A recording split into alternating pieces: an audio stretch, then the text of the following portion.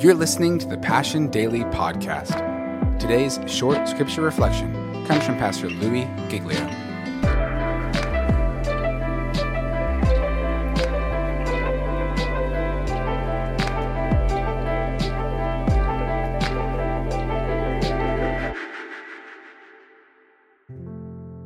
The message today is simply this: even though I have fallen, I will rise. I will rise. Now, if you've never fallen, you can just give a little nod right now. Oh, that's a good message. Preach that message. That's beautiful. If you think when I say I have fallen means that you lied when you were 7 years old about whether you stole the chewing gum from the grocery store or not, you're going to give me a little nod today and go, oh, that's a good message. Preach that message. But if you have gotten yourself in a predicament, a series, a pattern developed, habits developed, you started down a road that you thought you could manage, but the road ended up managing you. You thought there are things I'll never do. There are decisions I will never make. There are places I will never go. But yet, inch by inch, day by day, centimeter by centimeter, the landscape started to shift and change. Maybe so subtly that you didn't see it, someone else did. And they tried to say to you, hey, your landscape is changing. You said, I'm good. They said, hey, the circumstances here are starting to look troubling. And you said, I've got everything under control. I can manage it. I am still okay. But at the end of the day, you were not okay. Anybody know what I'm talking about? Don't need show of hands today anywhere through the talk. So we're not talking about took a paper clip from the bank. We're talking about people that are down, way down deep in a chasm of disappointment. You disappointed you've disappointed everybody else. You have ended up in a river and you are going downstream at a fast rate. And I want you to know that God has got a message for you today, and it is this: by faith, even a tiny bit of faith in Jesus Christ today, you are going to rise. No matter how far or hard you have fallen, the message today is you are going to rise. You're like, well, you don't know my story, and I hate it when pastors do that. Anybody feeling that right now?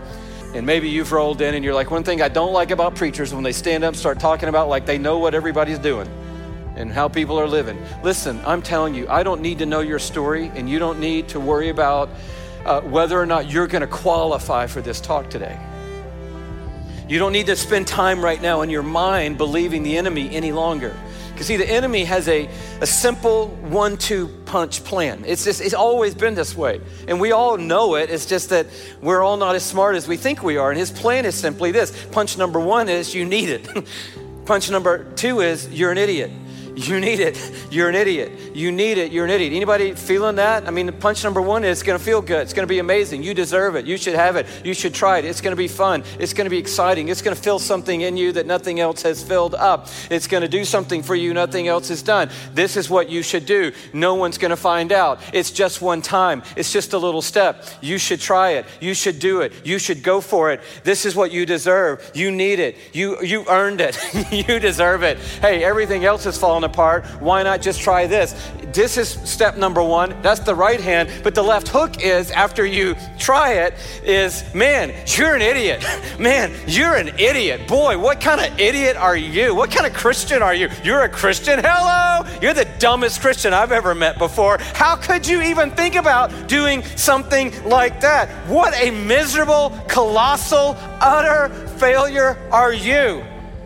Now we're going to go to church and sing all the songs. This is so amazing. Don't even get your hopes up. Don't even think about it. God is done with you. You don't have a chance. You will never get back up. You are like the commercial we all had burned into our psyche for a decade of watching senior citizens helplessly fall in their homes. And then they said, I have fallen and I can't get up. So we don't really interested in what happened. We're just trying to sell you a little button you can push. And people bought them. People still buying them. We bought one. We bought one. It's real, people. But the worst part of it is when we make a colossal decision with huge consequences. And then the enemy who got us in there with some little dazzling thing coming by, that we got so focused on how dazzling it was that we missed the fact that it had a giant hook in it. And then his left hook that just takes you out is, you can't get up. Not you. So you're going to live life just managing the failure, but you will never get up. And God is saying to you today, even though I have fallen, say it with me, I will rise. Sounds good, great. Sounds better when you read it right out of the text. Found in the minor prophet of Micah, chapter 7, verse 8, talking about the nation of Israel. So to give you some context today, this Old Testament prophet is speaking like all the Old Testament of the people of God. See, God had a people that he was trying to show his faithfulness to. Why? So he could show us how he leads people through life. And the rhythm of their life was like the rhythm of your life. God would bless them. Even in their foolishness, he would forgive them and raise them up. They would return to him with shouts of praise, and then they would get distracted and do something dumb again, and then they would fall into pits and problems again, and God would have mercy on them, and he would raise them up, and they would praise him, and then this cycle just went on and on and on through time. And these prophets would come along to challenge the people, but they would also come along to offer the people promise and hope, because God had a plan. And can we just grab onto that today? God's working a plan today. So in the middle of our failures and in the middle of how far down we've fallen, God is not absent in the equation, but he's working a plan today. And you're in his plan today. You were even in his plan when Micah was speaking these words for him hundreds of years before the birth of Christ. And this is what it says in verse 8. Do not gloat over me, my enemy. Exclamation point, punctuation's important.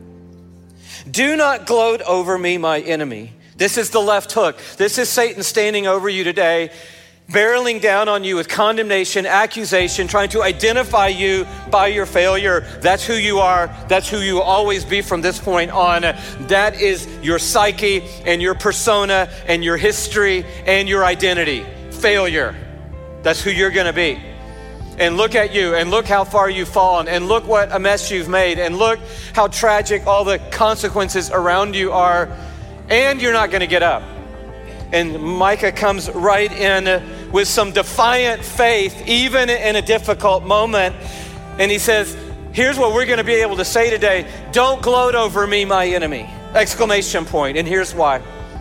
Though, and we added the even though, it could some text say even though I have fallen, say it with me, I will rise. Can we just try a little defiance? I know it takes a little gusto, but though I have fallen, can you say it with me? I will rise.